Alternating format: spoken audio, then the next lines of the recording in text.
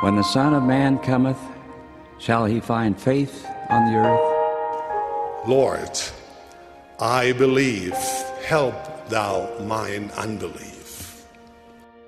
May our testimonies be as deep and as strong as that of Jacob, who, when confronted by one who sought to destroy his faith, declared, I could not be shaken.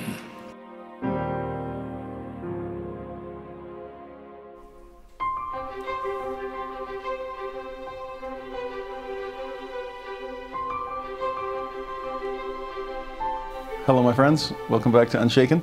I'm Jared Halverson, looking forward to another week of Scripture study with you. Before we dive into the Doctrine and Covenants today, I needed to make a quick announcement based on a change that YouTube has thrown our way.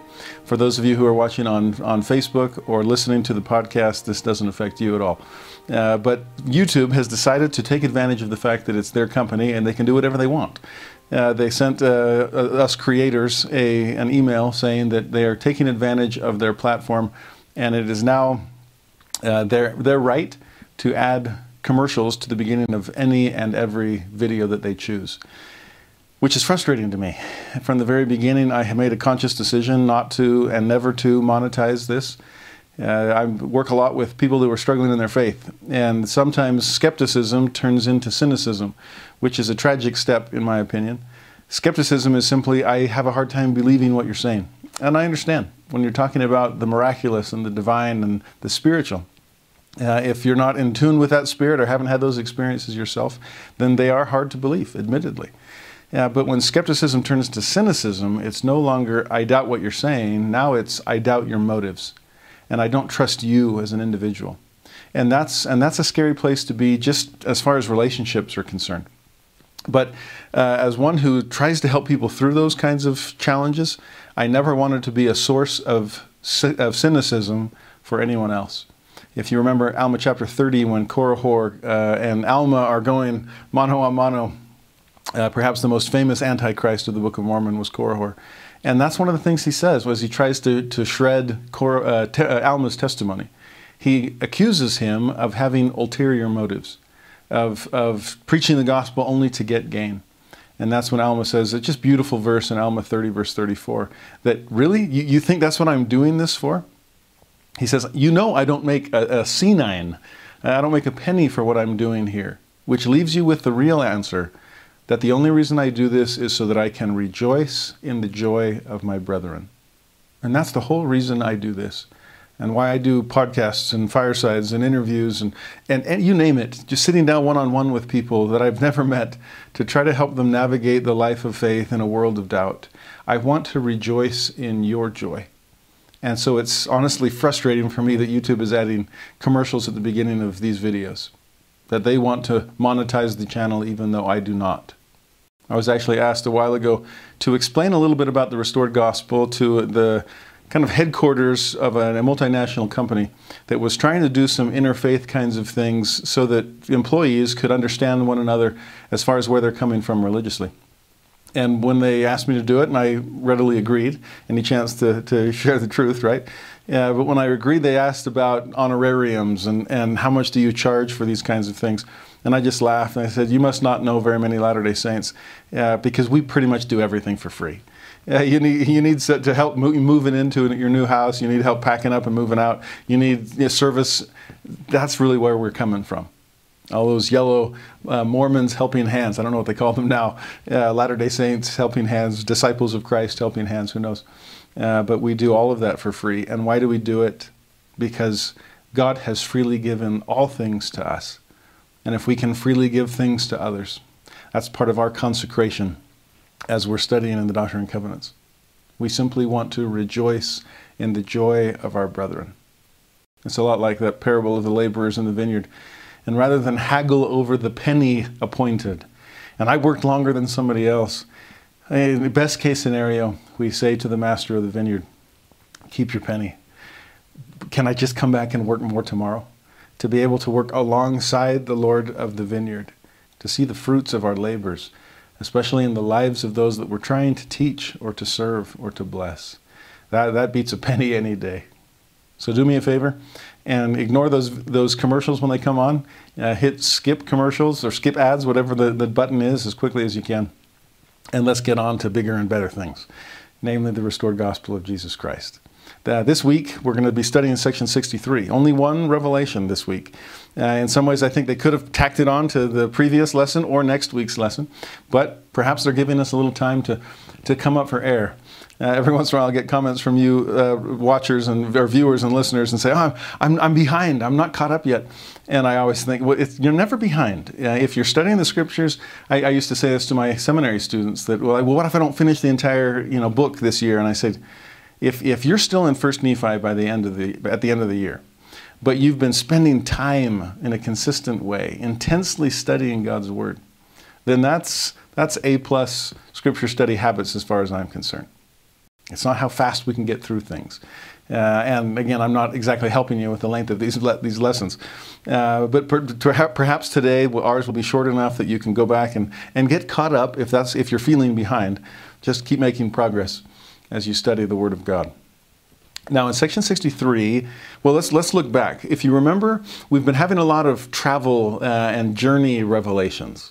Joseph and the saints were gathering in Ohio, and then he sent some people down to Missouri. There's some revelations about what's going to happen along the way.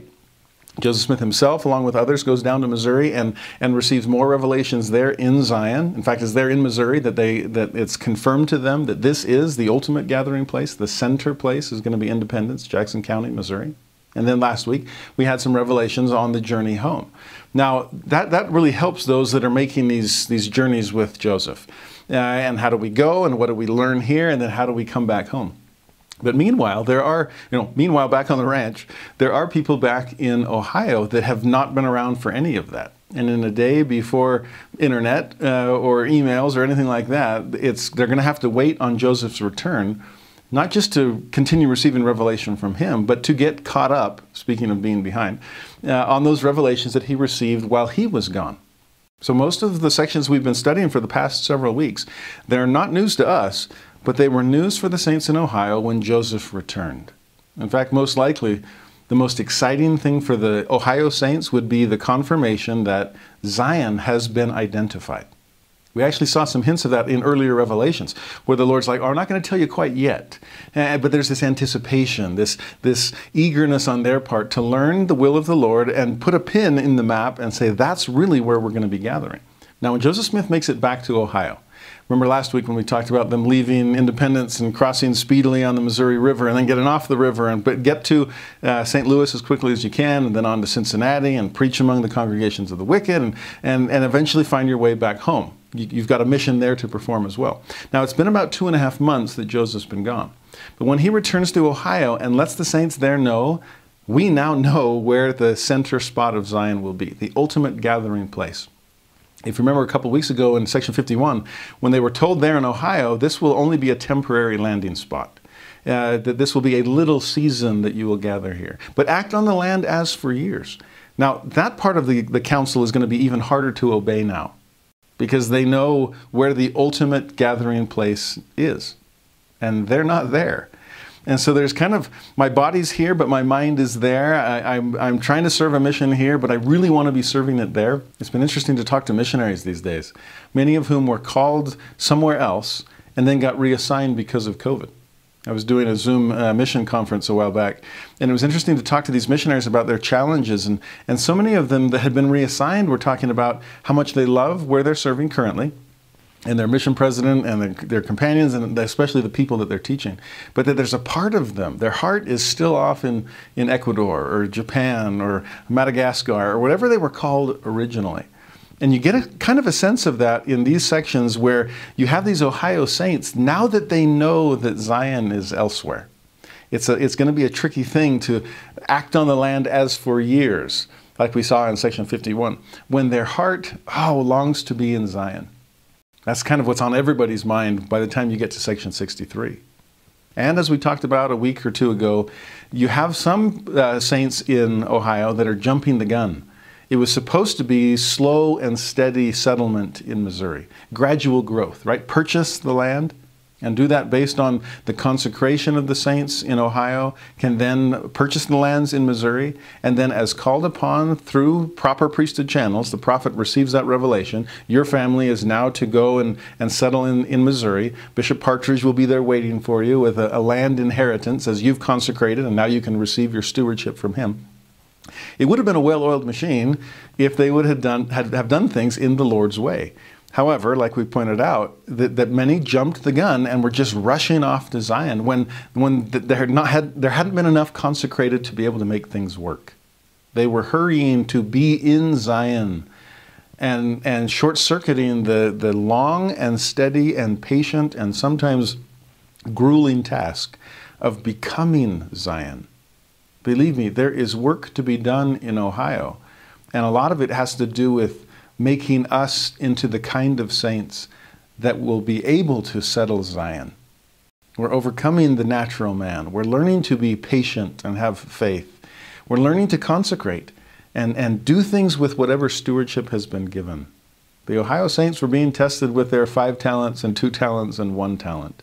Don't rush ahead to become ruler of many things when you haven't yet learned the things you're supposed to learn by being a steward over a few small things. We'll see some chastisement today in section 63. And that's what the Lord has in mind. Those are the ones he's got his eye on. Those that are short-circuiting the system, trying to change their location when they haven't yet mastered a Zion lifestyle. Now, to further set the stage, look at the chapter heading, or the section heading of section 63, and see if our attitude here in the 21st century approximates their attitude there in the middle of the 19th. It says that in these infant days of the church, there was a great anxiety to obtain the word of the Lord upon every subject that in any way concerned our salvation. Is that still the case with us today? Are we anxious to obtain the word of God on anything related to our salvation? Or have spiritual matters become kind of compartmentalized and relegated to our Sunday side gig? Do we care more about what the latest news, politics, or our finances, or our favorite sports team, whatever it might be? These saints are eager to learn, anxious to obtain any word that God might have for them about their salvation. The chapter heading goes on, as the land of Zion was now the most important temporal object in view, now that they know where it is, I inquired of the Lord for further information upon the gathering of the saints and the purchase of the land and other matters.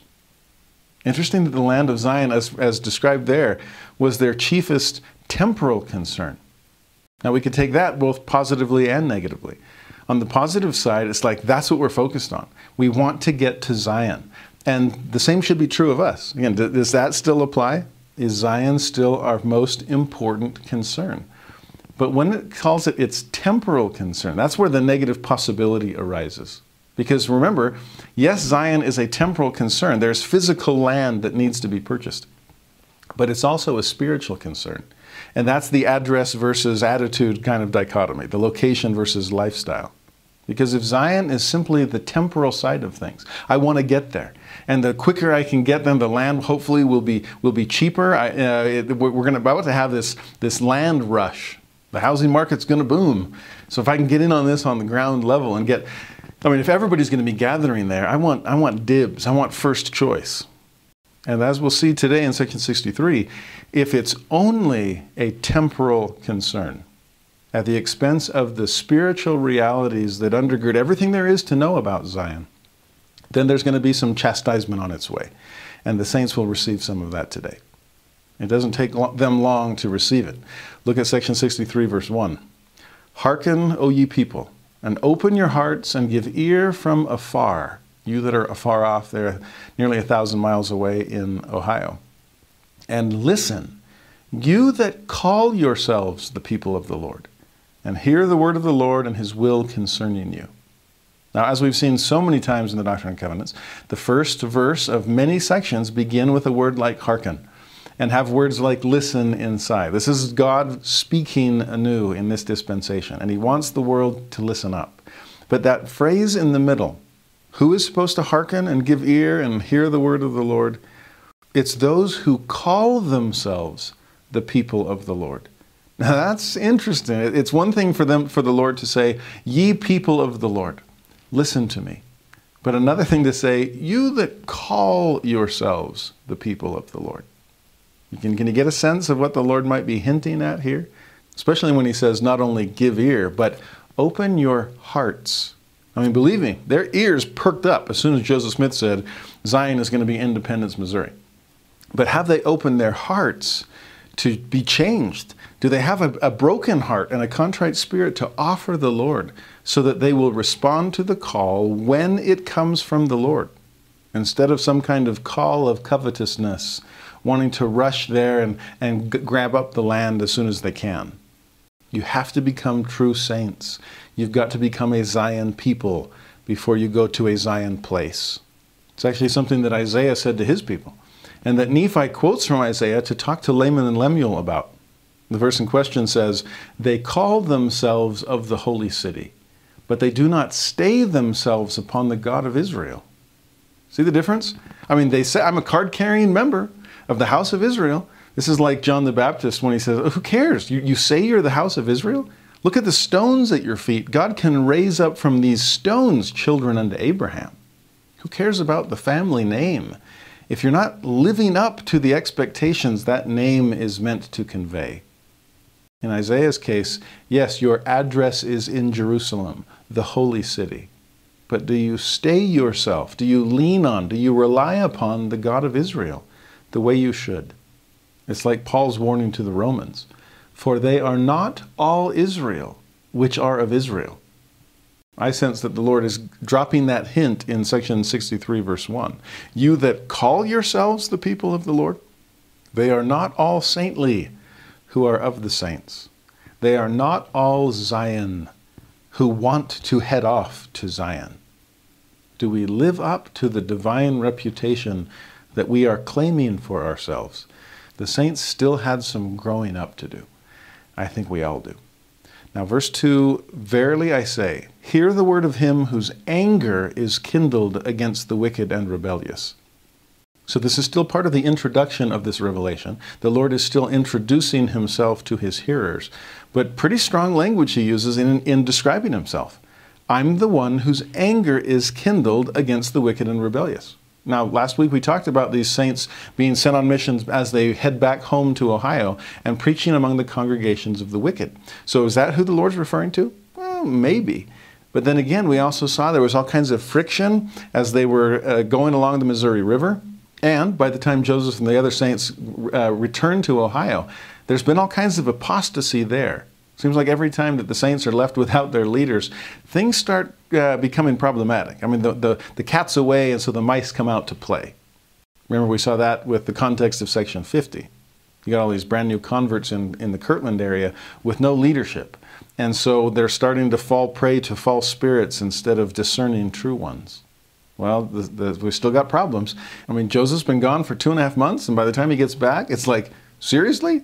The wickedness and rebellion is taking place among apostate saints there in Ohio as well. So this revelation in large part is going to be a call of repentance to them. Verse 3, who willeth, so the Lord still speaking of himself, who willeth to take even them who he will take, and preserveth in life them whom he will preserve. You see the Lord asserting his will there? Who willeth to take, whoever he will. This is still part of this idea of the prophet will let you know where you're going to settle. For the next 7 years or so, we will have 2 church headquarters. There will be one in Kirtland, Ohio, and another in Independence, Missouri. There's already been talk of temples in both locations. But by now, everybody knows that the ultimate gathering place will be in Missouri. So what do we do with those who are in this temporary holding pattern in Ohio? Well, I'm going. Oh, careful. I'm willing to take those who I'm willing to take. Don't go until I call you. Then in verse 4, still speaking of himself, who buildeth up at his own will and pleasure, and destroyeth when he pleases, and is able to cast the soul down to hell. Again, he's the one in charge. He builds and destroys. He commands and revokes. He tells some to go speedily and others not in haste. Trust the Lord's individualized commandments for you. Be careful not to overcorrect as you go from slothfulness to anxiously engaged. Don't be over anxious to the point of getting ahead of the prophet. Trust the Lord's will and pleasure rather than succumbing to your own. Verse 5, behold, I, the Lord, utter my voice, and it shall be obeyed. Remember, that's what he said about Zion when they were there. That I will be obeyed in this land. My law will be kept here. Otherwise, I don't care if you have the right address, the right coordinates on the map. It's still not Zion unless the pure in heart are living there.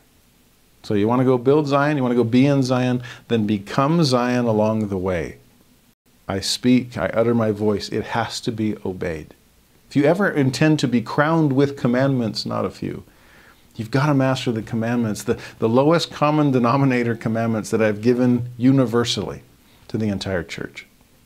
Now, these first 5 verses are the Lord's introduction to this section, and it's the way he wants to be introduced himself. With that in mind, then, this is definitely the God of justice rather than the God of mercy. He is always the God of both, okay? Proving contraries, striking perfect balance at all times.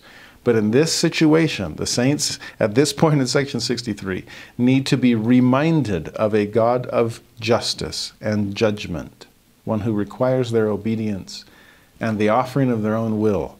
With all that in mind, then, here comes the revelation itself.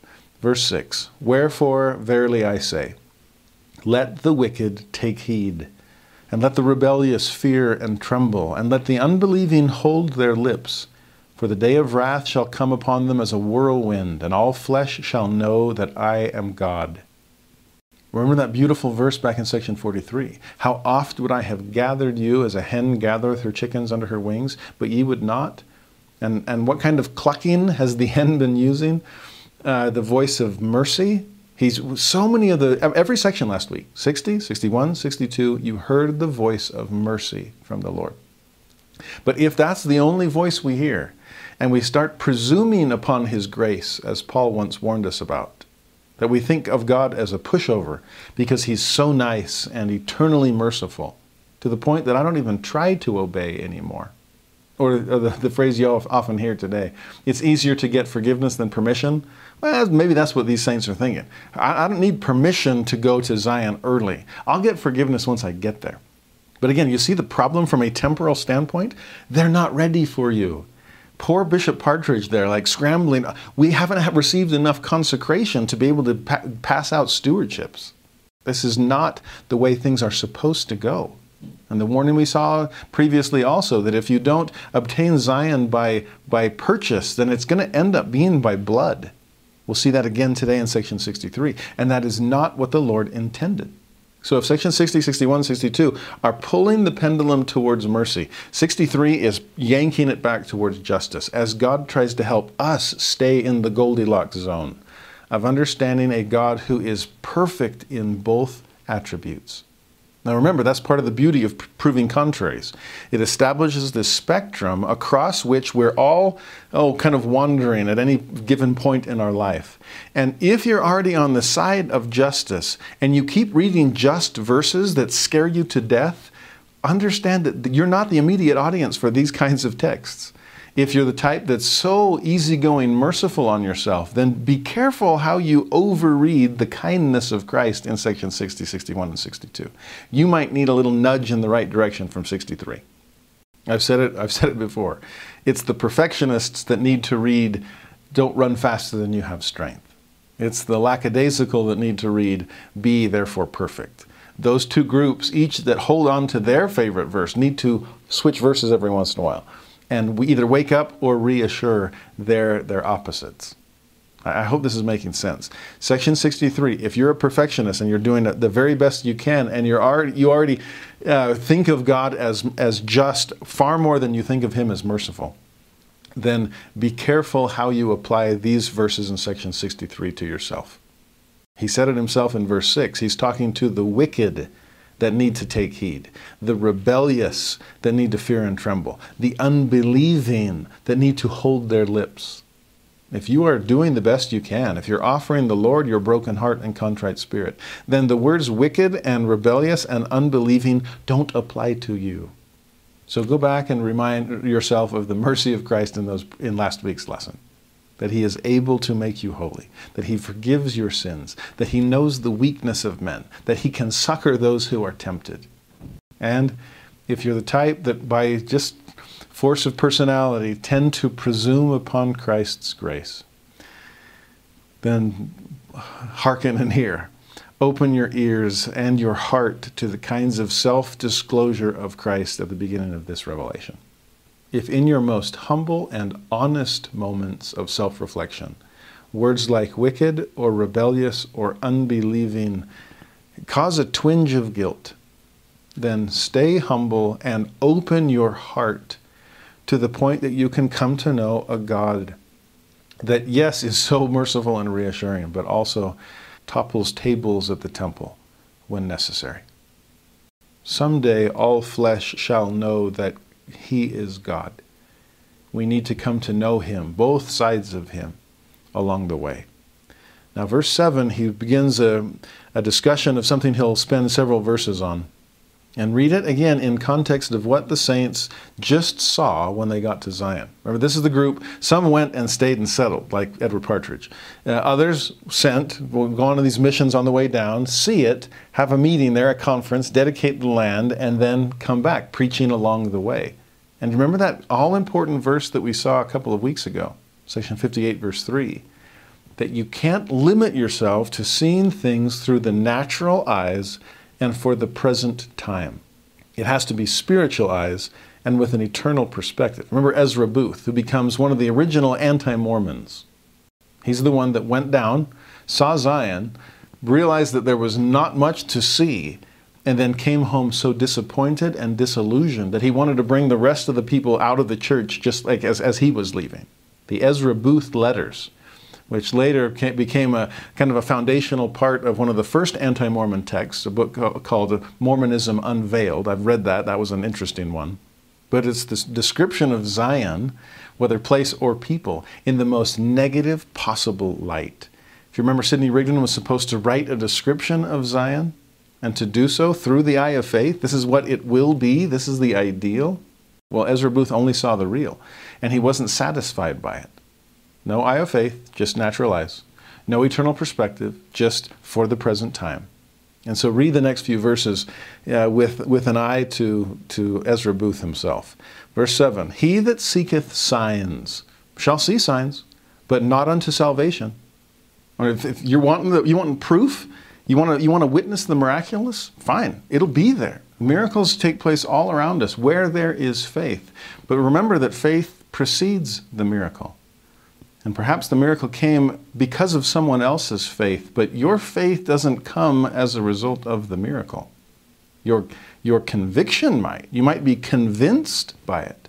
It's a sign, you'll see it, but not unto salvation.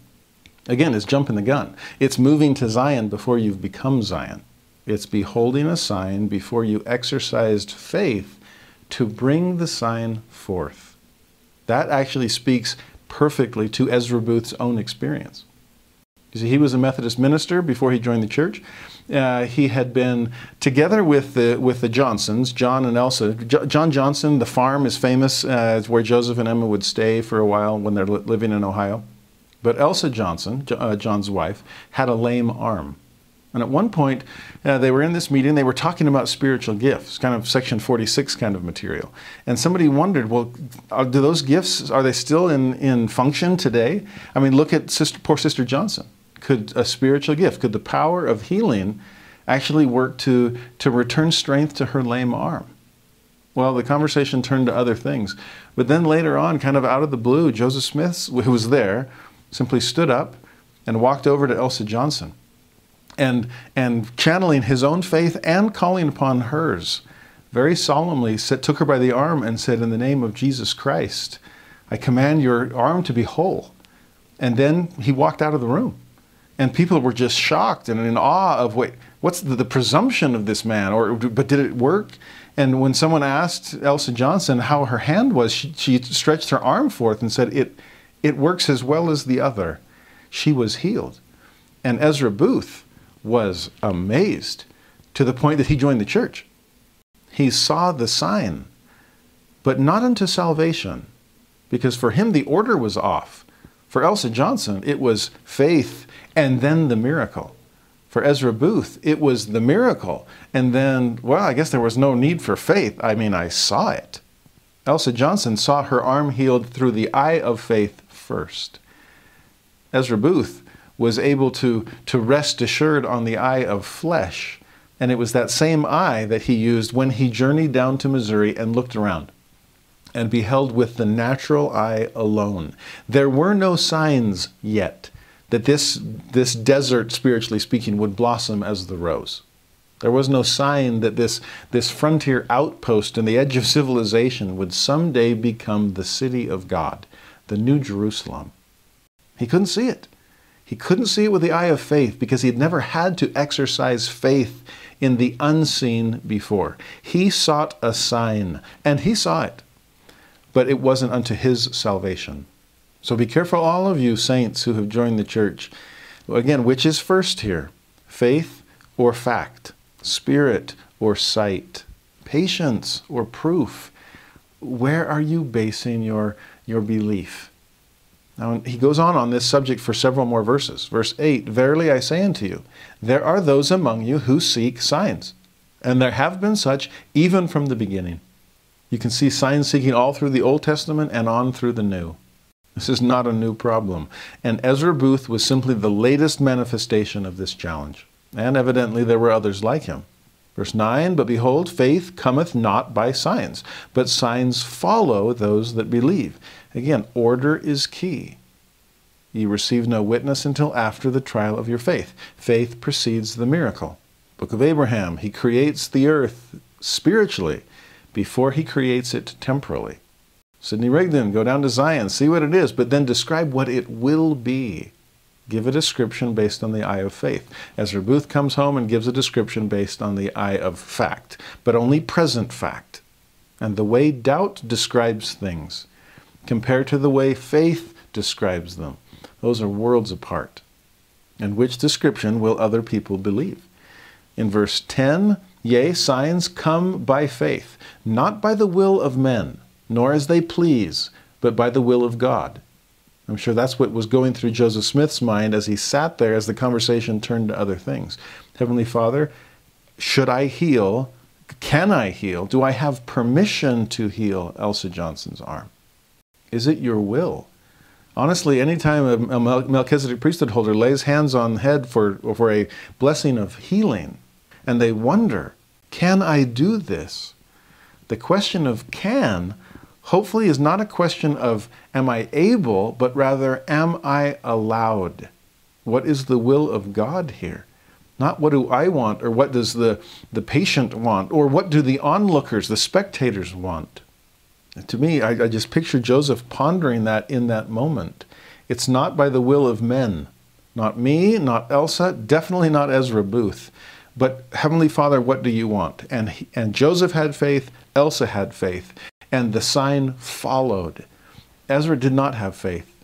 And therefore it wasn't belief that came as a result. It was rather knowledge. Just like we talked about last year in 3rd Nephi, that when the signs came of the day and the night and the day, there was no more room for doubt, which means there was no more room for faith. It was simply knowledge. They took the shortcut, and it short-circuited the process that is supposed to strengthen and stretch our soul. That we keep seeing that. Don't short-circuit the process and just skip on down to Missouri before you've become Zion-like. Don't skip this spiritual wrestling and developing spiritual sight, eternal perspective, the view of faith. Don't just rush to a sign. And by sign, don't just think of some miracle that you want to see. So often in our intellectual day, we want empirical proof of everything. We want logical, rational evidence of everything there is. Again, that might work for knowledge, but it doesn't function for faith. And it's faith the Lord is after. Verse 11, he says that. Yea, signs come by faith unto mighty works. There's the order. Faith enabling mighty works. That's what provides the sign.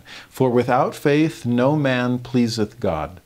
And with whom God is angry, he is not well pleased. There's the obvious.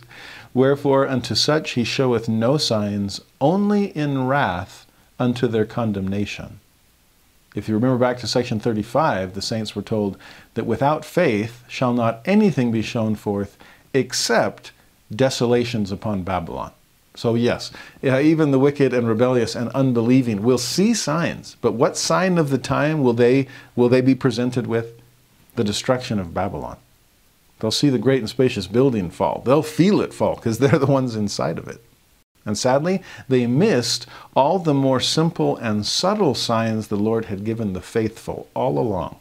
So work on your faith and allow faith to generate these mighty works. That is what is pleasing unto God.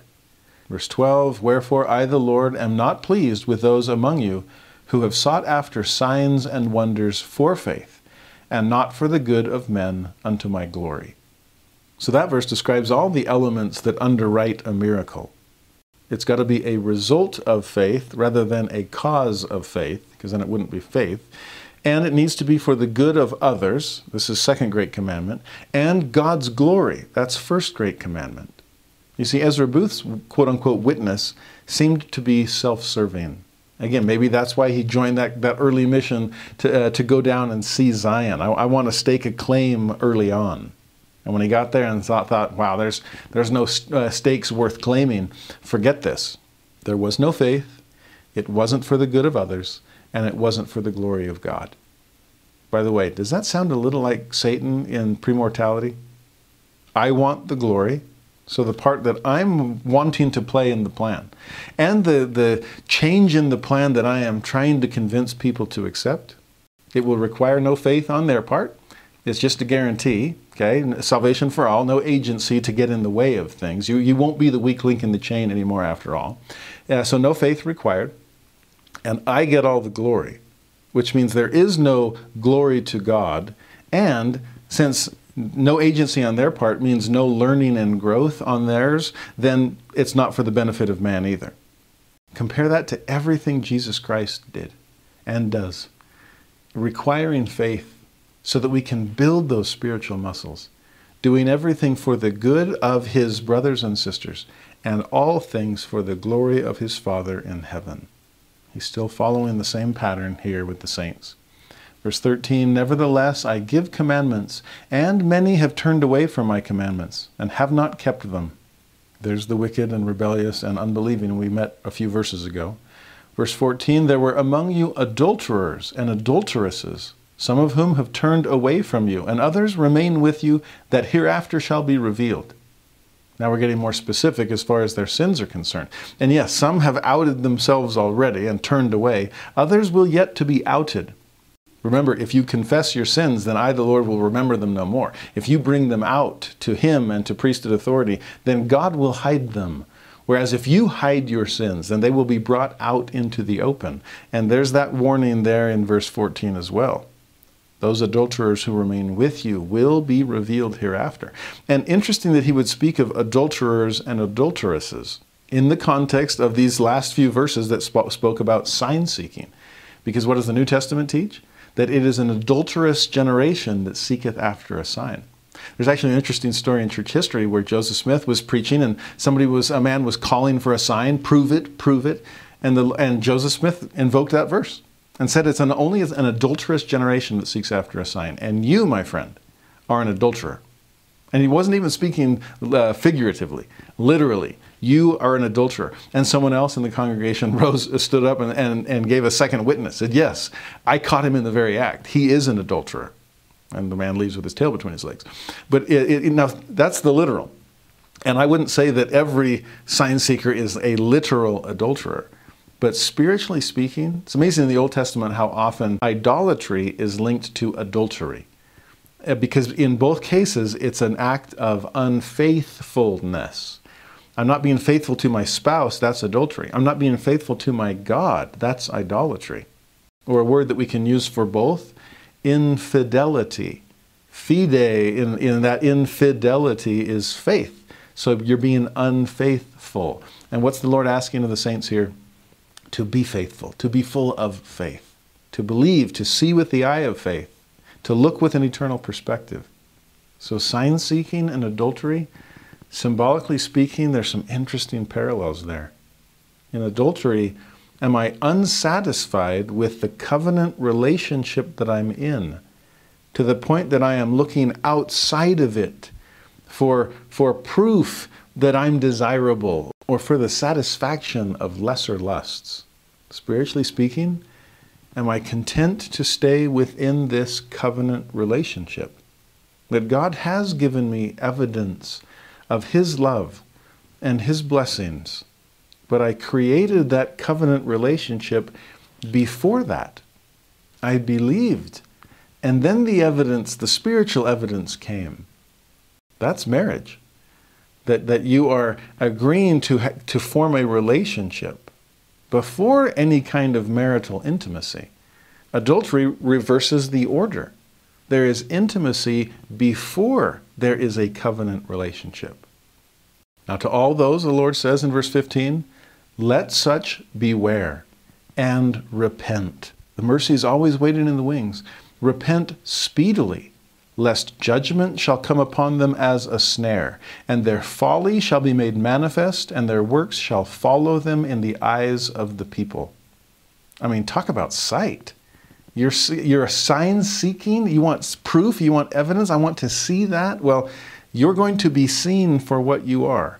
And folly made manifest, works following in the eyes of the people, that would come to pass for Ezra Booth and others as well. If, that is, they didn't repent. We've seen so much justice and judgment in this first page of section 63. But right there is the mercy shining through. Repent, repent speedily, and I, the Lord, will remember these things no more. Become Zion here, broken heart, contrite spirit, and the literal Zion will still await you. Then in verse 16, it's as if the Lord is saying, well, while we were on the subject of sign-seeking, which made me think of adultery, well, while we're on the subject of adultery, let me reiterate the importance of being pure and virtuous in that area as well. Verse 16, verily I say unto you, as I have said before, back in section 42, he that looketh on a woman to lust after her, or if any shall commit adultery in their hearts, they shall not have the Spirit, but shall deny the faith, and shall fear. We talked a little bit about that in that prior revelation. But just as there are parallels between physical adultery and spiritual adultery, or adultery and idolatry, as we see in our relationship to God, there is also literal and figurative adultery with the spouse that we're married to. And here it is looking with lust. That equates with adultery of the heart. And it's the heart that I'm trying to purify here. Without a pure heart, what ends up happening? You lose the Spirit. What's the next step? You deny the faith.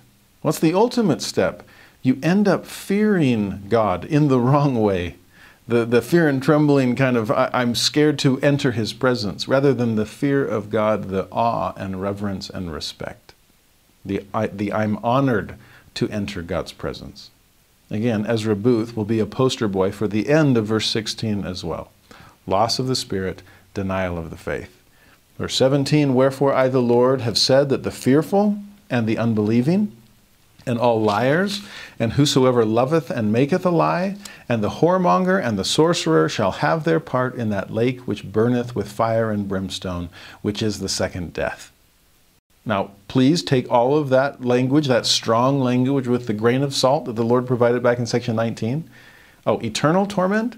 Everlasting punishment? That's not exactly what I meant. I said it that way so that it would work upon your heart in stronger terms. And with hardened hearts, you need stronger language to break them. Just ask Mormon about that. That without any strong language, the people just kind of rolled over and continued sinning. Well, to all of those who are guilty of any of the sins listed here, and it's the kind of list you recognize from Old and New Testament, beware and repent, or you will suffer the second death, the second spiritual death. Samuel the Lamanite talked about this. Alma talked about this, that the first spiritual death was Adam and Eve and all of us posterity leaving God's presence, being cast out of Eden and its innocence. But when we are brought back into God's presence for judgment day, remember this whole introduction, I'm a God of justice and judgment. When we are brought back into his presence and Adam and Eve are off the hook, will we suffer a second spiritual death, cast out this time because of our poor choices, our sins, and not for Adam's transgression? Verse 18, he continues passing judgment. Verily I say that they shall not have part in the first resurrection. That's the resurrection of the just. Instead, they will participate in the resurrection of the unjust at the end of the millennium. And then verse 19, and now behold, I the Lord say unto you that you are not justified, because these things are among you. So justice from start to finish in this revelation so far. And justice to the point of not being justified. To be justified by the grace of Christ requires repentance on our part. It requires faith in his name. The kind of faith that produces signs. Not the kind of pseudo-faith that emerges as a result of one. But notice also the way he said that in verse 19. Ye, that's the plural of you, okay, that's the y'all, if I were still in Tennessee, the all y'all, even better, okay, it's the best word for this, that's ye, okay. All y'all are not justified. Why? Because these things are among you. Now, among, he didn't say within. Now, for the wicked and the rebellious and the unbelieving, and the whoremongers and those who love and make a lie, and all those other people listed in verse 17, then yes, it is within you. But for all of you other saints, you're not justified either. Not all y'all, because these things are among you. Now, wait a minute. This is guilt by association. This is we collectively are not justified as a people because there are still sins and wickedness among us. Remember back in section 1, I'm well pleased with the church, but only speaking collectively, not individually. Well, here you also get a sense that collectively I'm also concerned, because collectively you're still allowing wickedness to be among you. Now this is a fine balance we're trying to strike. We saw at the beginning of section 46 that visitors' welcome does need to be etched in stone on the outside of our chapels. And if you're not worthy, then you can still come. Don't partake of the sacrament, but please come. We want everyone to feel welcome at church. But what's interesting about this is if the church collectively isn't justified for allowing this kind of sinfulness to be among us, then, to channel Genesis, I hope we realize that we are our brother's keepers. That it's not enough to repent of my sins and just wash my hands of responsibility for anyone else. That's not Zion. We may be saved individually, as President Nelson has taught before, but we are not exalted individually. That is a family affair. It's not enough to be a Zion person, single, solitary. In some ways that would be easy. Go find a monastery built for one somewhere and go live the gospel as perfectly as you can. There's not what does Elder Maxwell call it? The clinical material. We don't have other people to practice on, and they practice on us, and all that friction, rubbing off rough edges and so on. It's easy to be of one heart and one mind when there's only one heart and one mind to worry about. But when we are a collective, when we are a gathering of saints that feels responsible for the saintliness of one another, and be careful here, not going down some path where we're judging and we're judgmental and we're critical of one another and we're trying to create some sort of shame culture to force everyone into conformity and obedience. No, that's not Zion either. For us to get to the point where that we dwell in righteousness, there's the collective sense, and no poor among us, no poor of spirit, no one suffering from a poverty of friends or of relationships that are redemptive. You see what the Lord is after here? You're not ready to move to Missouri.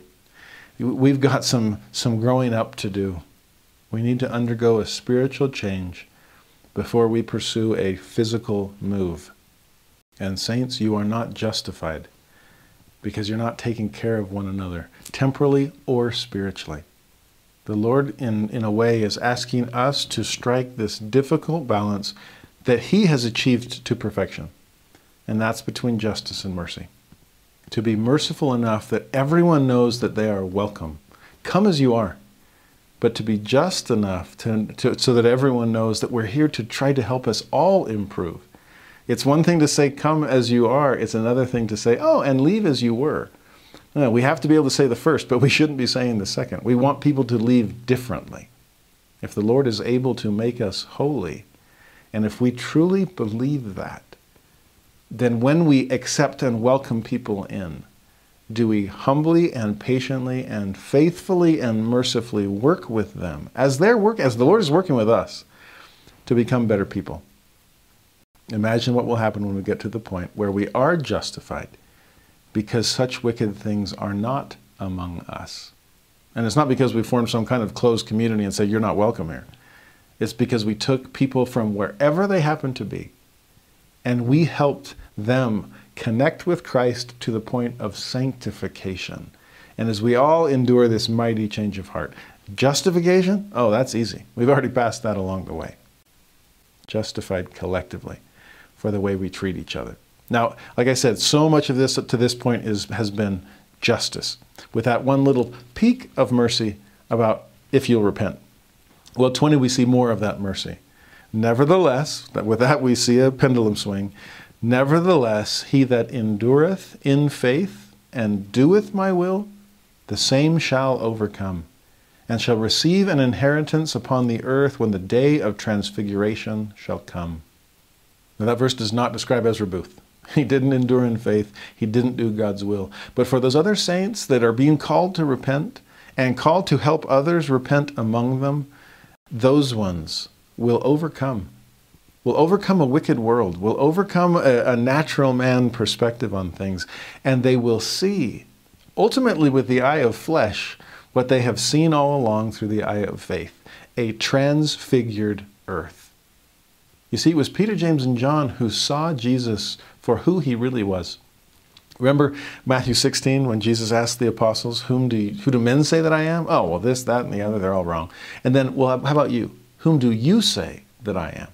And Peter, thou art the Christ, the Son of the living God. We see that, not through the natural eyes and for the present time, but we see it through the eye of faith. And then one chapter later, Matthew 17, the Lord takes Peter, James, and John up to a mount of transfiguration, change, across, figure, how we're shaped. And so to transfigure Christ, to transfigure the earth, to change its very nature, because you've already seen that change through the eye of faith. I love that scene for Peter, James, and John's sake. To see Jesus transfigured before them, it's like, whoa, this is who we've been hanging out with the last few years? I mean, I believed, but now I know to such a greater degree. I've seen him in what he will be. Almost this preview of coming attractions as far as resurrection and glory are concerned. This is Gandalf the Grey becoming Gandalf the White. Okay, this is the mortal Jesus, carpenter from Nazareth, being transfigured before their eyes into the Lord of glory. This is confirming to those men what they had been seeing through the eye of faith all along.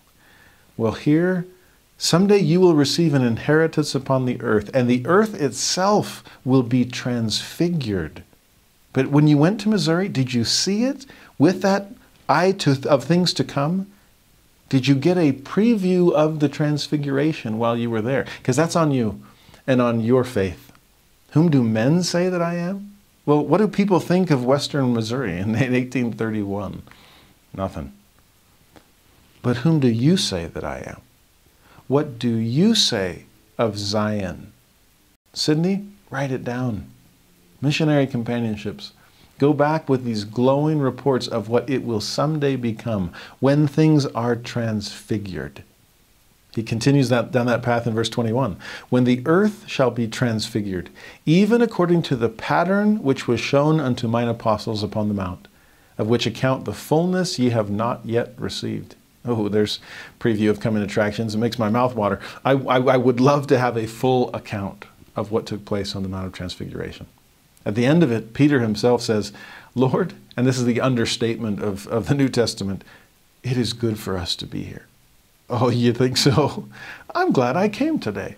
Well, of course you did. You got to see the big picture. You caught a glimpse with the eye of flesh, what you've been seeing with the eye of faith all along. You saw the Lord of glory transfigured before you. You saw heavenly messengers. You got to see, according to this account, a transfigured view of the earth itself. You ever seen that on like real estate shows or things, or just architectural plans? This is what this plot looks like now.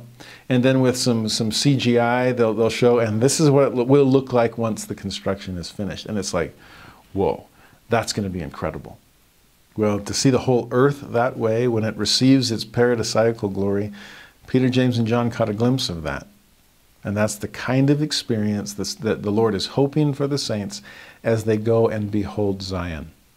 Now, verse 22, the Lord backs up a bit and says this, "Now verily I say unto you, that as I said that I would make known my will unto you, behold, I will make it known unto you, not by the way of commandment, for there are many who observe not to keep my commandments." I love that. It's like the Lord is saying, you know, the word commandment is kind of a trigger for some of you. It makes you feel like I'm infringing upon your agency, and nobody honors agency better than me. But I do give commands so that you know how to use your agency wisely. And then justice and mercy will follow. But if the word command comes off a little too strong for you, fine. Let me back up a bit and simply say, it is my will. Is that better? I mean, a commandment is the statement of my will. But if I take away the word and just say, oh, it's my will, I'd really love for you to do such and such, hopefully by softening it enough for you, you start to soften your heart and submit your will and keep my command. Oh, sorry, I was going to use the C word again. And honor my will. I've mentioned this before, that if you run through the Doctrine and Covenants at kind of lightning speed, you do see the Lord's language shift somewhat from commandments, and thus saith the Lord, to statements like, it is expedient in me, or here, the Lord willeth, it is my will that ye such and such. We'll soften it up a little bit more, and we go from it is expedient in me to it is wisdom in me. We'll see a phrase like that in today's chapter. Do according to wisdom. It's just, I mean, I'm not saying that I'm making you do it, but it's a really smart thing. And I am omniscient, just saying. And then we get to a point where he'll even say, it's up to you. It mattereth not. You cannot go amiss. We saw that last week. So you see this process that the Lord is working the saints through? Shifting the center of gravity from inspiration, that's what you got to do, to agency. This would be, I mean, if you want to be smart, this is a good idea. But I'll leave it totally up to you. You kind of get that sense there in that one verse. People freak out over commandments. There are many who observe not to keep my commandments. So instead, let me simply make known my will. And then, I'll teach correct principles, and then you govern yourself. Verse 23, but unto him that keepeth my commandments, that's again, at the end of the day, that's what they are, I will give the mysteries of my kingdom. And the same shall be in him a well of living water springing up unto everlasting life. Beautiful language. We all get to be the woman at the well in this instance. But it's partly about keeping the commandments and coupling that with knowing and learning the mysteries of God's kingdom. You see, if faith precedes the miracle, obedience precedes the miracle too. If we receive no witness until after the trial of our faith, well, then we receive no mysteries until after we've kept the commandments also. In fact, that verse ties in so beautifully with what we saw 2 weeks ago in section 59 about being crowned with commandments, not a few. Because what else does he say in the same breath?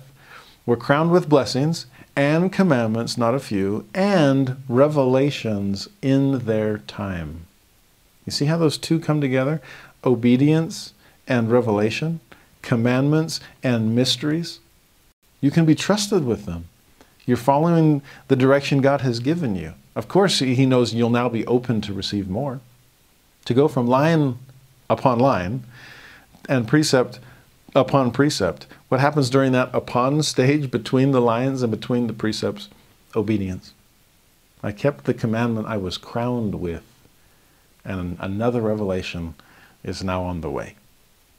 Mysteries of the kingdom. That's how this well springs up.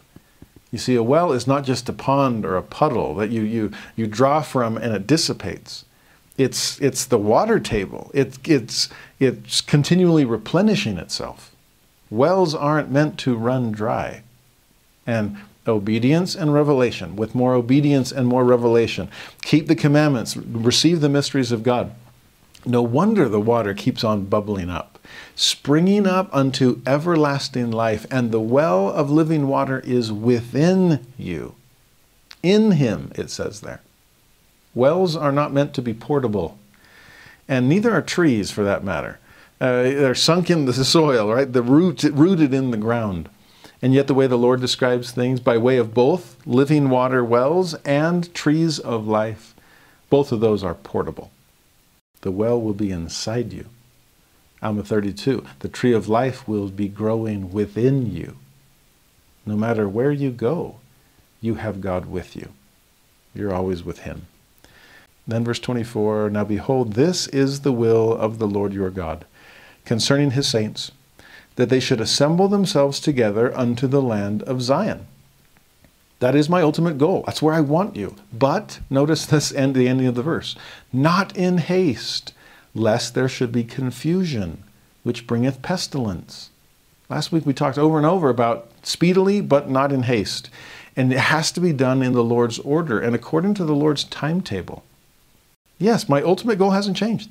I want you there, gathering to Zion. But it can't be in haste, because that will be just confusion. Please, give poor Bishop Partridge a break. Quit flooding in and outpacing the consecration of the saints that are going to be able to purchase lands. Verse 25, behold the land of Zion, I the Lord hold it in mine own hands. I got it, it's mine. Verse 26, nevertheless, I the Lord render unto Caesar the things which are Caesar's. So even the Lord is striking this delicate balance. I'm the Lord over all the earth. It is my footstool, he calls it. And yet, in the meantime, it seems to be under Caesar's control. And that gives a whole lot of space for human agency, Satan's influence, the natural man with their natural views. I mean, you name it. This is what we're up against. Ultimately, it all belongs to me. But in the meantime, even I render to Caesar what belongs to Caesar. Remember that phrase when Jesus was about to cast out Legion in the New Testament? And these evil spirits say, whoa, have you come to torment us before the time? That's such an interesting phrase, before the time. We know that we're going to lose the game. We know we eventually get kicked off the field. But not yet. Don't we get some playtime in advance of that? Aren't we under Caesar's time clock? And won't you allow us to do things the world's way for a while? Well, the Lord does, because that worldly way, as it pushes and stretches us, it allows us to become saints against those odds. It's like the gravity that allows weightlifting to actually do something for us. Caesar is part of that opposition in all things. Caesar is part of that spiritual gravity. I mean, I imagine it'll be easy enough to become a Zion people when it's just Zion time. Like it describes the millennium. Children growing up without sin unto salvation. Yeah, sounds like a good time to be a child. And, for that matter, a good time to be a parent. But that's not the time in which we live. We are living during Caesar time.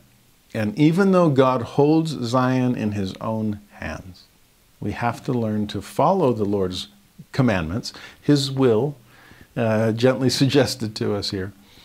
And we need to do it in spite of a wicked world that is pulling in all kinds of different directions. Now, specifically for the saints, what does that mean? Look at verse 27. Wherefore I, the Lord, will, again, softer than commandment, that you should purchase the lands, that you may have advantage of the world, that you may have claim on the world, that they may not be stirred up unto anger. Yes, the whole earth is the Lord's. He holds it in his own hands. It's his footstool. But if there are people or governments that claim ownership of the land in the meantime, I mean, during the millennium, the kingdoms of this world will become the kingdoms of our God and of his Christ, and he shall reign forever and ever, right? We sing that with Handel's Messiah. But in the meantime, we're not there yet. We're not living in the millennial reign. And so rather than just going and saying, oh, all the earth belongs to the Lord, and he's carved out this little space in Independence, Missouri as the gathering spot, the center place for his saints. So you're free to leave, or you're free to join us. You just need to make covenants with Christ, and then you're welcome to stay. No. To have the advantage of the world, then you need to be playing by the world's rules in this area. And that means legal title and deed and monetary purchase. Don't just march in and say this belongs to us because God said so. Some saints were doing that, and it was causing major problems. It was causing confusion and pestilence. They were being neither good saints nor good citizens, neither good disciples nor good neighbors. And that was causing major problems with the locals that considered the land their own. Well, in this, don't come marching, coming in with guns blazing, claiming to be God's people, here to acquire and stake a claim to God's land. No, do it Caesar's way in this. Do it legally and lawfully. Do it patiently and with perseverance. Pay for it. Purchase the land. Living the gospel will give you a heavenly advantage. But doing it through these kinds of legal channels will give you an earthly advantage as well. Verse 28, for Satan putteth it into their hearts to anger against you, and to the shedding of blood. And we'll see a lot of that through the church's history in Missouri in the 1830s. Verse 29, wherefore the land of Zion shall not be obtained but by purchase or by blood. Otherwise there is none inheritance for you. Now before you jump to conclusions and go, oh, see, we got both options. We can either take it by purchase or we can take it by blood. No, the Lord is not giving us permission for both of those. He's simply saying those are the two ways it's going to happen. And then he clarifies which one he wants. Verse 30, if by purchase, even though that's Caesar's way, it's my way now too. I'm rendering to Caesar what belongs to Caesar. If by purchase, behold, you are blessed. Verse 31, and if by blood, as you are forbidden to shed blood, lo, your enemies are upon you, and ye shall be scourged from city to city, and from synagogue to synagogue, and but few shall stand to receive an inheritance. So it's not just that you shouldn't do this, it's that if you want it to work, then you can't. It's not just unrighteous, it's downright ineffective. Obtaining it by blood, that's not going to happen. Your enemies will be upon you. You'll be scourged from city to city. And then, interesting phrase, from synagogue to synagogue. It's almost like, well, wait, we don't build synagogues, we build churches. Oh, I know. But your behavior is reminding me of the behavior of ancient Israel.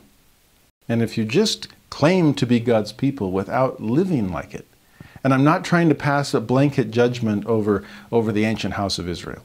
I'm simply calling attention to a history of anti-Semitism which tragically has driven the house of Israel from city to city and from synagogue to synagogue. Makes you wonder if the conquest of Canaan could have been different. I don't know. Without all the shedding of blood. And instead of a violent insurrection against Rome, shortly after the death of Jesus Christ, what could have happened if there had been a full-hearted acceptance of Jesus Christ as the Messiah that he came to be? Not the Messiah that they had expected. One who had come to free them from sin rather than one that had come to fight and free them from Rome. May we learn from past mistakes and not turn to the sword to claim Zion. The only sword that will claim Zion will be the sword of the Spirit and the Word of God. We have to live it. Verse 32, the Lord backs up, gives us a little bit bigger picture here. I, the Lord, am angry with the wicked, blanket statement there. I am holding my spirit from the inhabitants of the earth. Now there's the ultimate punishment. And remember, we are more often punished by our sins than for them. If we're wicked, then we have repelled the Holy Ghost. We have rejected the Spirit. We've cut ourselves off. So what's happening there in verse 32. As a result, verse 33, I have sworn in my wrath and decreed wars upon the face of the earth, and the wicked shall slay the wicked, and fear shall come upon every man. We saw that with the destruction of the Jaredites in the Book of Mormon, where it becomes Jaredites fighting Jaredites. We saw that with the destruction of the Nephite nation at the end. where the Lamanites destroy the Nephites, but the Nephites at that point were totally wicked as well. So it's by the wicked that the wicked are punished. In fact, that's the exact phrase that Mormon uses when he describes his day. God has withdrawn his Spirit. Remember, Mormon used those words at the end of the Book of Mormon when he worried that the Spirit has ceased striving with man. Strive, that's the word for strife, to fight. God's going to stop fighting us because we won't stop fighting him. One of us has to lay down the arms first. One of us has to surrender. And if we don't submit our will to God, then sadly he surrenders to our will. He lets us have our way, since he won't force his will upon us. And as a result, we have offended God. He has withdrawn his Spirit. The Spirit doesn't stop striving with us. And all that's left is wicked fighting wicked and destroying one another, and fear spreading upon all people. Verse 34 even gives us this warning, and the saints also shall hardly escape. That's a scary phrase. The saints will hardly escape. They'll barely make it. It will take a lot of effort and determination on their part. It will be hard for them to escape the kinds of judgments that are being passed upon a world of wickedness. This is like the plagues of Egypt, where early on in those plagues, there was a separation between righteous and wicked, between Egyptian and Israelite. And it was only the Egyptians that bore the brunt of those plagues. But as things got worse, and the wicked still weren't repenting, eventually the plagues began to affect the Israelites as well. Until ultimately, there was a complete division, and the Passover and the death of the firstborn, which finally allowed the slaves, the Israelites, to go completely free. We'll see more about that complete separation later in this revelation. But here, during these days of darkness and gloom, even the righteous will be affected somewhat. Reminds me of the talk that President Hinckley gave a month after 9/11. This is the October 2001 General Conference. A masterpiece of a message with truly all the eyes and ears of the faithful upon him. It was a different world that we were emerging into. And President Hinckley said, "Now, brothers and sisters, we must do our duty, whatever that duty might be. Peace may be denied for a season. Some of our liberties may be curtailed. We may be inconvenienced. We may even be called on to suffer in one way or another." And he was talking to the saints there. In fact, earlier in that talk, he even said, "Some may die in the conflict that lies ahead." But then he promised, "But God, our eternal Father, will watch over this nation and all of the civilized world who look to him." You get the same sense of reassurance at the end of verse 34. Yes, the saints also shall hardly escape. Nevertheless, I, the Lord, am with them, and will come down in heaven from the presence of my Father, and consume the wicked with unquenchable fire. Behold, this is not yet, but by and by. Welcome to the last days, my friends. This is what we're dealing with and what we will have to live through. Joseph Smith himself once taught, it is a false idea that the saints will escape all the judgments while the wicked suffer. Remember, as harvest time approaches, there are tares sown amidst the wheat, and we're all growing up together. Maybe that's another reason why he's warning us that we're not justified because wickedness is among us. We have to change ourselves, but also seek to change in kind and gentle and agency-honoring ways those that are around us. We need to cry repentance. We need to prepare the world.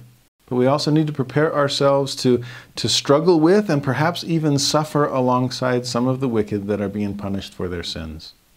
Even the saints will hardly escape. But amidst all of that, remember the promise. I'm with them.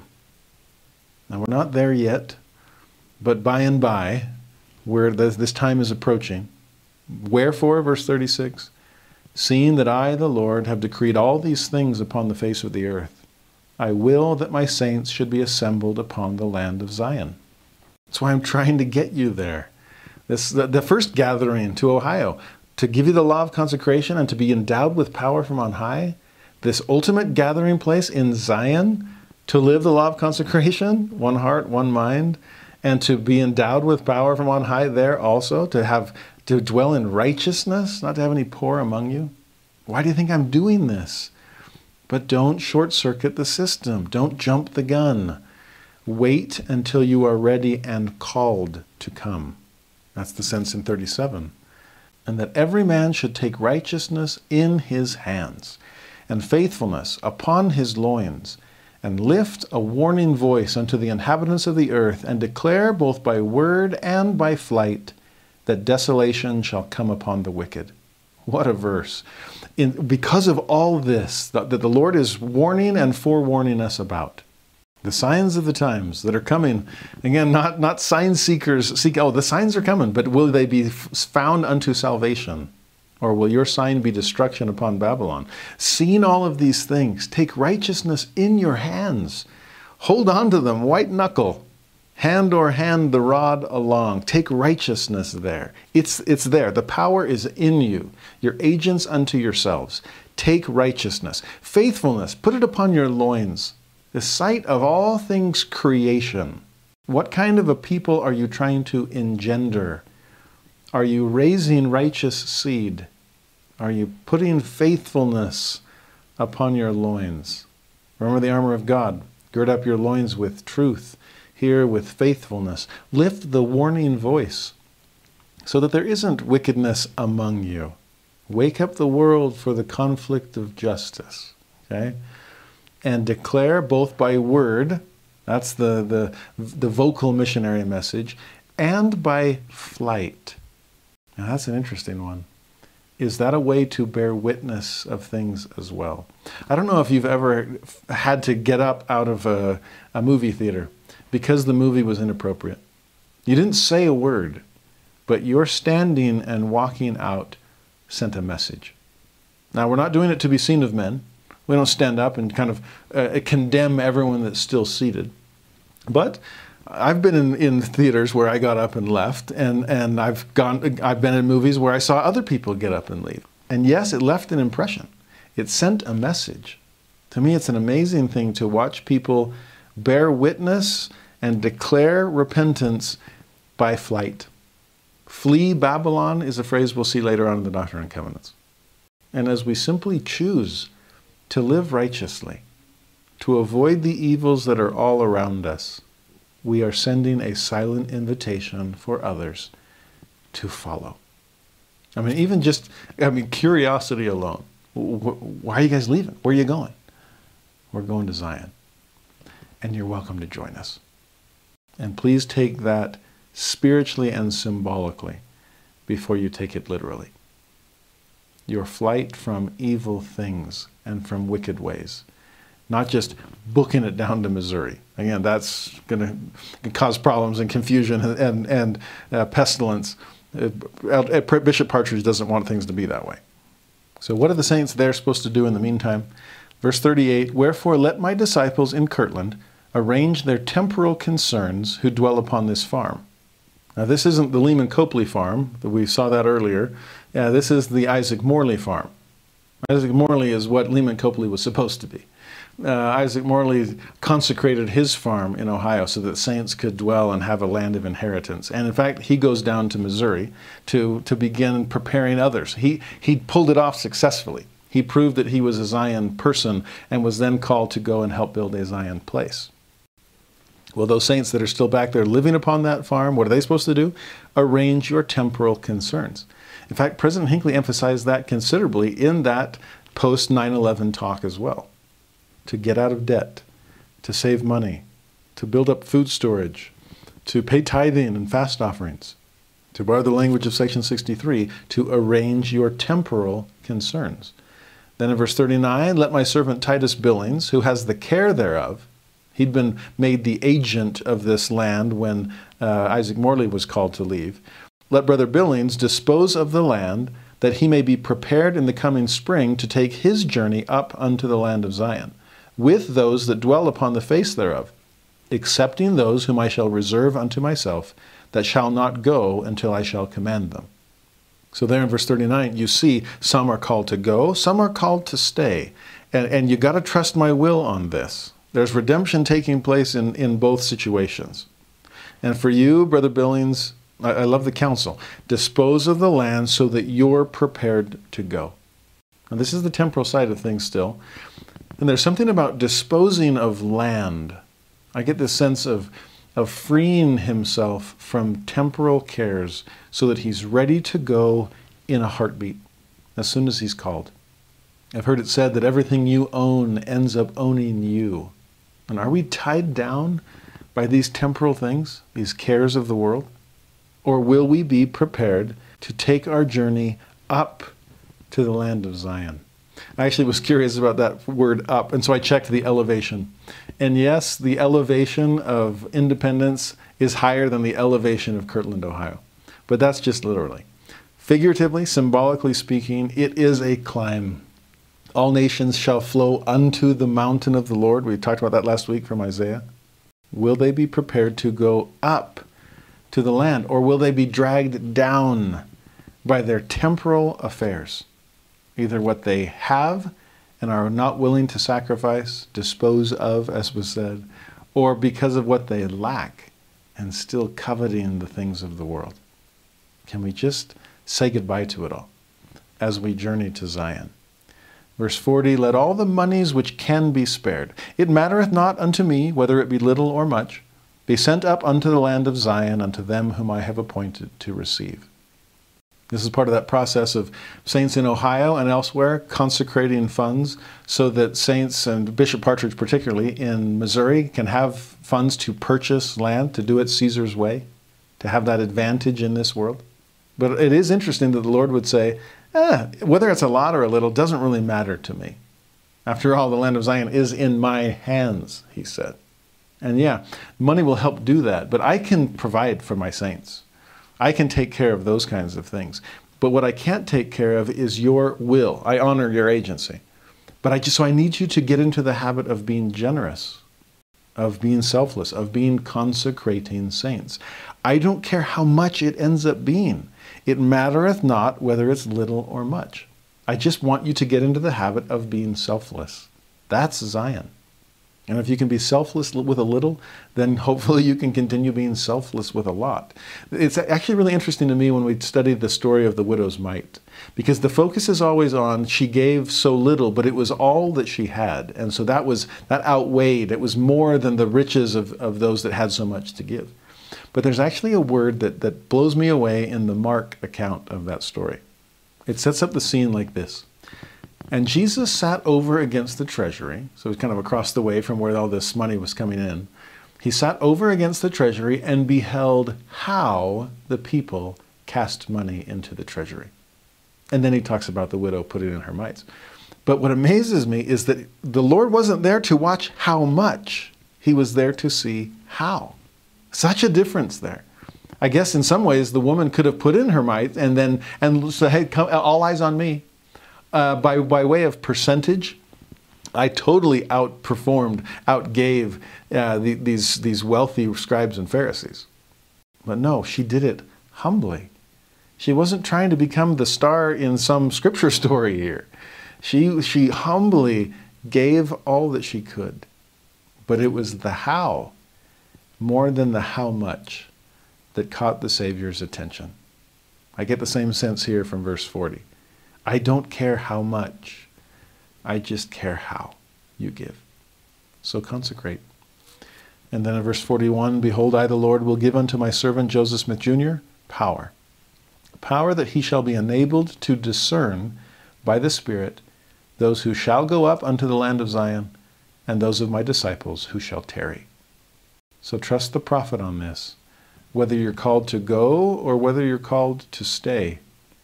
Whether you're called to give or called to receive. I'm so amazed. Again, my son is waiting on his mission call. And it's been such a blessing for me to watch his attitude change from this hope and this concern of where I'm going to go to simply a gratitude and humble acceptance of the fact that he gets to at all. And where will he serve? And what kind of a mission will it be? And what it boils down to, honestly, and he and I were talking about this the other day, do I trust God? And do I trust his servants? To simply kind of hand over the keys and say, you can take me wherever you want to go. My life is in your hands. Earlier we saw that the Lord holds Zion in his hands. Well, he holds the would-be inhabitants of Zion in his hands as well. And are we content to stay there? Are we willing to submit our will to him and to his servants, trusting that his servant, Joseph Smith Jr., or in this case, his servant, Russell M. Nelson, or his servant, any of the First Presidency and the Quorum of the 12, will they be enabled to discern by the Spirit where I should go and what I should do? Do we trust our mission president in terms of what area to serve in and what companion to have? Do we trust our stake president and our bishop of what calling to serve in and with whom and for how long? And for all of those making these appointments, are they trusting in God's promise that he will enable them to discern by the Spirit? I would love to someday watch a counter history. As a historian, those are always fascinating for me to read. Of if this had changed instead, if history had gone this way instead of that, what might have changed as a result? Well, to see a counter history of Zion, if they had followed the just counsel, no commandments today, just my will, of section 63 and the other revelations that we've studied thus far. If they simply would have held back, be ready to go at a moment's notice, little season, but also to stay and act on the land as for years.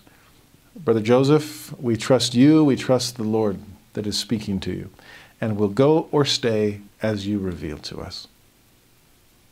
The Lord then has a little message for Newell K. Whitney in verse 42. Remember, Newell K. Whitney is the one that has a store. It's got his name in big print over it. Okay, this is the Newell K. Whitney store there in Kirtland, Ohio. He's been super generous already. Soon enough, we'll see it in a week or two, he will be called as second bishop of the church. We got Bishop Partridge down in Zion, and now and soon we will have Bishop Whitney there in Kirtland. Both men, successful businessmen. Both men have proven themselves trustworthy in temporal affairs. So both men given those responsibilities. But I absolutely love the Lord's language in verse 42. It makes me chuckle every time I read it. Let my servant Newell K. Whitney retain his store. Or in other words, the store, yet for a little season. Now that's an easy one to skip over. But you see what the Lord just did in correcting himself? He says, Newell, Bishop, soon to be Bishop Whitney, I see that you have a story. Like I said, I can't miss it. Even from up here, I can see your name in big print over the top. But when he first refers to it as his store, and then he backs up and corrects himself. Sorry. I always get that wrong. It's not his store. It's the store. And I'm going to let him retain it, but just for a little season. Now, you see what the Lord is doing, preparing Newell Whitney for some advanced courses in consecration? What's the difference between his store and the store? The possessive pronoun. And it's the possessiveness that the Lord is trying to wean us away from. It's going to take a while. You can retain it for a little while. Give it a little more time and it will be full consecration. But even now, this gentle grammatical correction, I just love. If we were willing to let the Lord say similar things to us. Oh, thank you for your tithing. I mean, the tithing. Thank you for offering your time. I mean, the time. Thank you, Elders Quorum President, for allowing us to use your truck. I mean, the truck. What the Lord is doing here is classic. Reminds me of what he said earlier about the saints leaving New York and Pennsylvania to come to Ohio. Remember when he said, "Oh, you can do whatever you want with the land. You can sell it, you can rent it, you can just leave it, whatever." And it's like, leave the land? Are you kidding me? I stand to lose. I guess, temporally speaking. But oh, what you stand to gain. The Lord definitely has a different perspective on temporal things than we do. And we're the ones that need to change to become more like him. Now, in the meantime, Brother Whitney, verse 43, nevertheless, let him impart all the money which he can impart to be sent up unto the land of Zion. Yes, back in 40, it doesn't matter if it's little or much. Well, Newell K. Whitney is going to be closer to the much side. And the Lord is asking for all that he can spare. But then says in 44, behold, these things are in his own hands, so let him do according to wisdom. This is God honoring agency. He's given him inspiration in 43, but then honored the agency in 44. Let him do according to wisdom. Remember, thou shalt becomes it's expedient, becomes it's wisdom, becomes it's totally up to you. The power is in you. You're an agent unto yourself. That's what I'm after here. Well, Newell K. Whitney is going to be an excellent agent unto himself. He can be trusted with his will. Verse 45, verily I say, let him, Newell K. Whitney, be ordained as an agent unto the disciples that shall tarry, and let him be ordained unto this power. So earlier we saw Sidney Gilbert as an agent that's going to be helping Bishop Partridge in Missouri. We saw Titus Billings as an agent for the Morley Farm. Now we have Newell K. Whitney as an agent for the people that are going to be staying behind in Kirtland. And like I said, soon enough, he'll be a full-fledged bishop. That's part of being ordained unto this power. Then verse 46, and now speedily visit the churches, all the different branches of the Church of Jesus Christ that exist in the area, expounding these things unto them with my servant Oliver Cowdery. Behold, this is my will, obtaining monies even as I have directed. Why do you think Sidney Rigdon was tasked with writing the description of the land of Zion? As an epistle, something to be sent forth, as a subscription, something that people can buy into to be able to contribute their monies? Well, Oliver Cowdery here is being called on kind of this financial aid mission. This is like the deacons and teachers being sent around the ward to go collect fast offerings. Well, this is going to be go collect offerings for Zion, so we can purchase the land according and appease Caesar, so that then we'll be ready to, when called upon, gradually and systematically and orderly move into the land of Zion to inherit it. Verse 47, he that is faithful and endureth shall overcome the world. We saw a similar promise earlier. And then 48, he that sendeth up treasures unto the land of Zion shall receive an inheritance in this world, there's the here, and his work shall follow him, and also a reward in the world to come. So there's the hereafter. The Lord wants to bless us on both sides of that, both the temporal and the spiritual, both the here and the hereafter. We just need to have faith and endure to overcome the kinds of worldly worries that would keep us from that kind of consecration. Verse 49, yea, and blessed are the dead that die in the Lord. Remember we had the funeral of Polly Knight there in Zion? Remember even the saints shall hardly escape? Remember this is what we're up against. And some won't live to have that inheritance in this world. But the inheritance in the world to come is always guaranteed for the faithful. So blessed are the dead that die in the Lord. From henceforth, things will get worse before they get better. When the Lord shall come, and old things shall pass away, and all things become new, they shall rise from the dead, and shall not die after, and shall receive an inheritance before the Lord in the holy city. You see, even the earthly New Jerusalem pales in comparison to the heavenly one. And whether you obtain an inheritance here on earth or there in heaven, great shall be your reward. You see the Lord putting this in big picture perspective. Don't just look with the natural eye. Don't just see for the present time. Back up and see the big picture. See it in context of the second coming of Jesus Christ, when the Lord shall come and old things pass away and become new. See this in context of the millennium. See it in context of the celestial kingdom. In verse 50, he that liveth when the Lord shall come and hath kept the faith, that's the key. Blessed is he. Nevertheless, it is appointed to him to die at the age of man. He's sneaking a little doctrine here about death during the millennium. He goes on in 51, wherefore children shall grow up until they become old. Old men shall die, but they shall not sleep in the dust, but they shall be changed in the twinkling of an eye. Wherefore for this cause preach the apostles unto the world the resurrection of the dead. So like I said, sneaking in a little doctrine here. Those that are here for the second coming of Jesus Christ, they'll continue to live. They'll get old, they'll have children, all will seem normal, but when they die, they will not slumber in the dust. They'll be changed in the twinkling of an eye. Kind of like that Mount of Transfiguration experience, where in the twinkling of an eye, they see Jesus go from the mere mortal that they've been following around for the last few years to the kind of Lord of glory that he would someday become. The earth itself will undergo a similar transfiguration. The inhabitants thereof during the millennium will be changed. Yes, there will be life and old age and birth and death, but just not staying in the grave, just changed. Twinkling of an eye. In the Spanish translation, they always call it un abrir y cerrar de los ojos, which is the way to say a blink. So, Spanish speakers will get blinked, English speakers will get twinkled.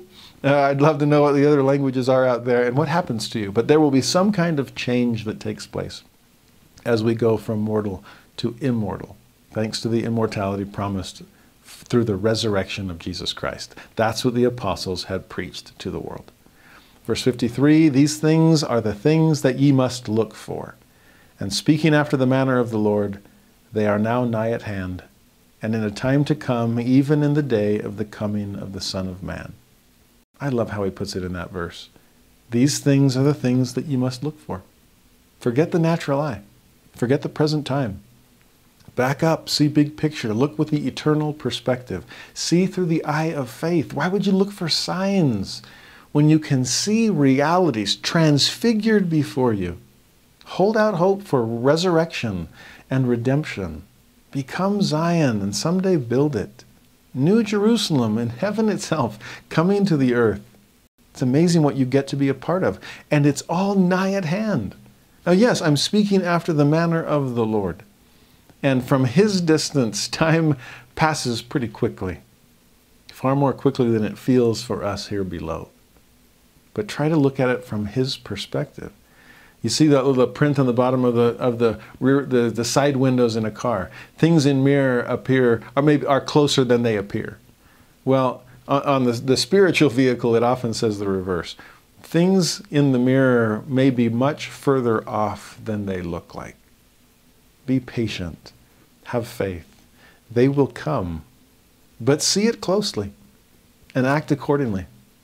With diligence, with zeal. But yes, with patience as well. Verse 54, unto that hour there will be foolish virgins among the wise. There is wickedness among you, that he chastened them about earlier. And at that hour, the second coming, cometh an entire separation of the righteous and the wicked. And in that day will I send mine angels to pluck out the wicked and cast them into unquenchable fire. I told you we'd see this entire separation later on in this Revelation. Well, there it is.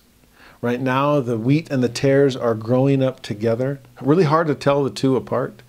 And as far as a literal field is concerned, a tare stays a tare, and wheat stays wheat.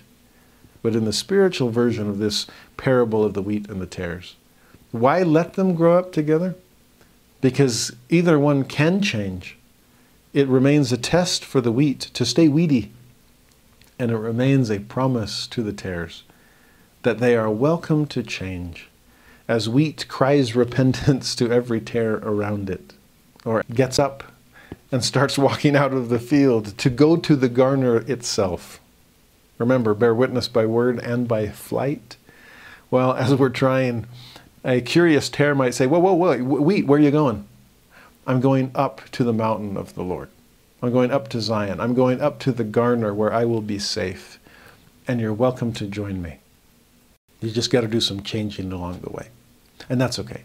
I've been doing a lot of changing to get to this point too. Justice, mercy, it's all there. But an entire separation will someday come. Wheat and tares, sheep and goats, right hand and left. On which side of the Lord will we be on? Verse 55, the Lord then turns to Sidney Rigdon. Behold, verily I say unto you, I the Lord am not pleased with my servant Sidney Rigdon. He exalted himself in his heart, there's pride, and received not counsel, there's stubbornness, but grieved the Spirit. Now the Lord is not yet withholding the Spirit from the inhabitants of the earth, like we saw earlier. He's not holding it back from Sidney Rigdon, but Sidney Rigdon doesn't feel like he needs it. And if you've been a lifelong minister of the gospel and you really know your stuff, and eloquence and language is your natural gift, then it's really easy to exalt yourself and to receive not counsel. But those things do grieve the Spirit. And if there were ever a source of eloquence, it's the Word of God. So rely upon that Word. And Sidney, Remember, we talked about this earlier. You were supposed to write this glowing description of Zion as seen through the eye of faith.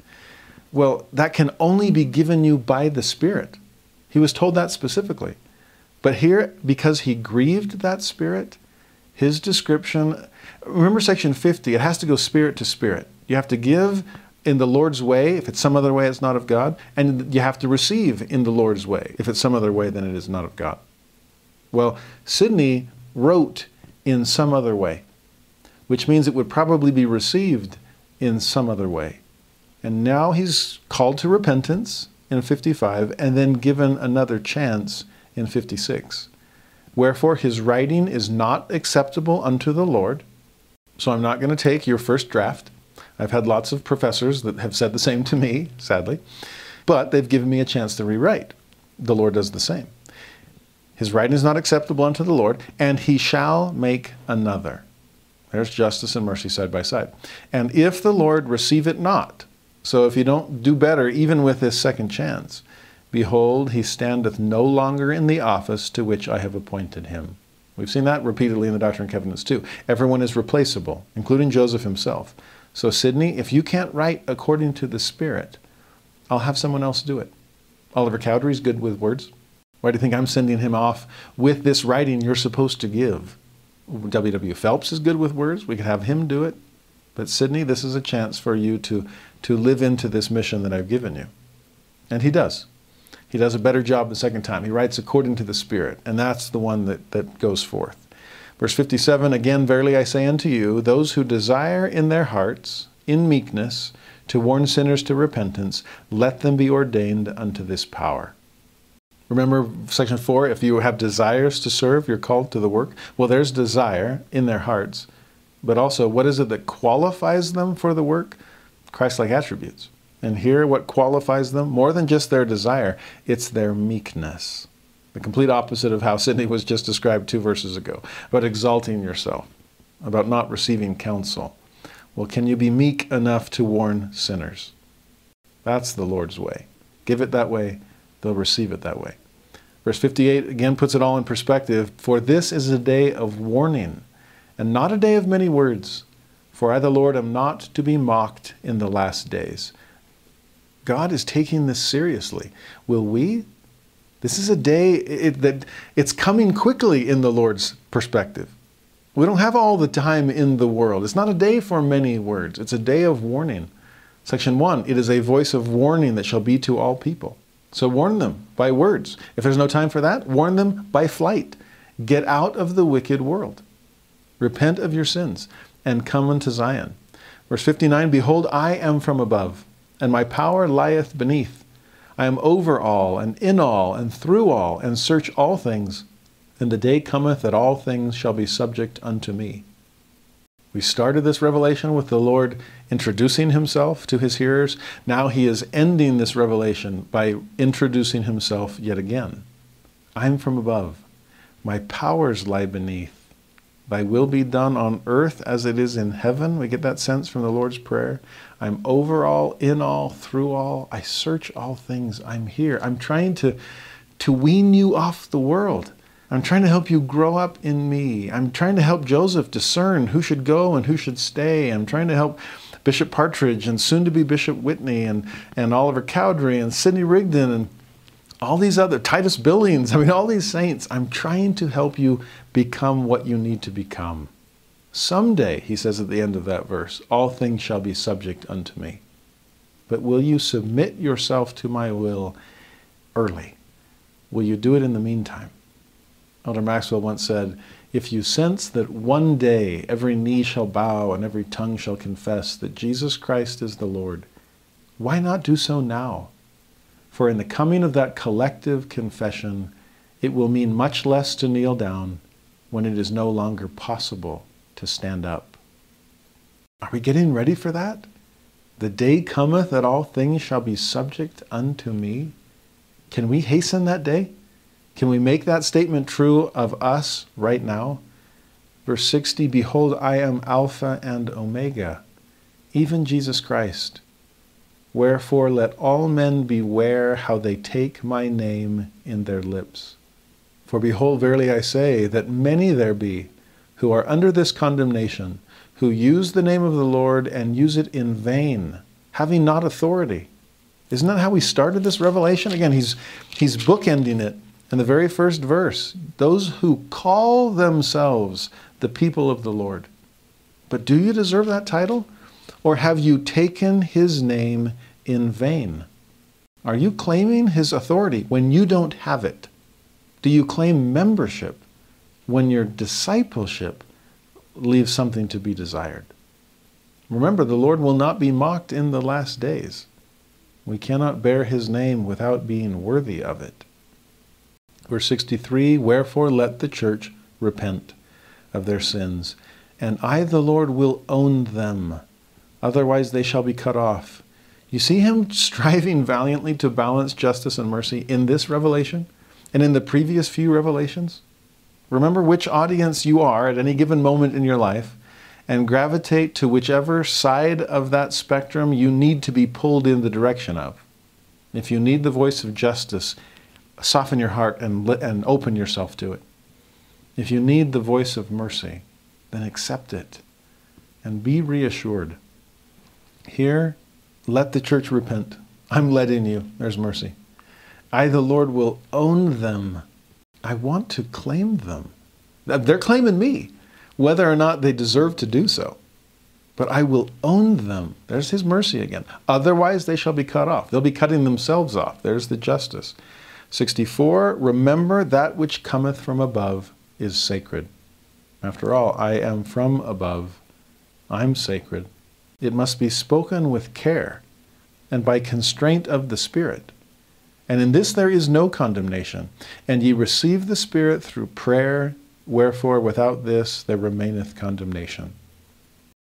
Are we praying? Are we receiving the Spirit? Are we speaking carefully about heavenly things? Verse 65, let my servants Joseph Smith Jr. and Sidney Rigdon seek them a home as they are taught through prayer by the Spirit. So they too need to pray. They too need to seek the Spirit. Up to this point, Joseph and his family had been living on the Morley farm. But since Titus Billings, who's the agent for it, has already been told in this revelation, dispense of the property so that you're ready to go whenever the Lord calls you, well, Joseph Smith needs to be prepared in similar ways. So even the leaders of the church are not exempt from these kinds of inconveniences and self-sacrifices. So Joseph, you're going to need to find a new place to stay. Sidney, you too. And they both end up leaving the Morley farm and going to the John Johnson farm. Again, that same wonderful couple, John and Elsa, whose faith preceded the miracle of Elsa's healing. They weren't seeking a sign to develop faith. The sign sought them as a result of the faith they already had. And then the section ends in verse 66. These things remain to overcome through patience, that such may receive a more exceeding and eternal weight of glory. Otherwise, a greater condemnation. Amen. Some kind of abrupt ending there. Which do you want, glory or condemnation? Mercy, justice, it's all right before you. I won't even call them commandments, but there's my will. How will you accept and act upon these things? There are things to overcome. The congregations of the wicked, sure, but more importantly, the wickedness that is within and among you. You've got to overcome your pride and your stubbornness, Sidney. You've got to overcome any kind of sense of ownership and possessiveness about your store. I mean, the store, Noah K. Whitney. You've got to overcome your wickedness and your rebelliousness and your unbelief. All of you saints, you've got to overcome your impatience of wanting to jump the gun and get down to Zion before you're spiritually prepared to receive it. And that's why I love that phrase. These things remain to overcome through patience. This is not the work of a day. It is the day of the Lord, and his day cometh quickly. But that's in his perspective. And we do have time that he has given us to be able to make these kinds of spiritual changes that are necessary. Even when it speaks of the city of Enoch being caught up to heaven, it says that it happened in process of time. So if you or I are struggling with any of the kinds of sinfulness or selfishness that section 63 chastens, be patient with yourself. And rest assured that God is patient with you as well.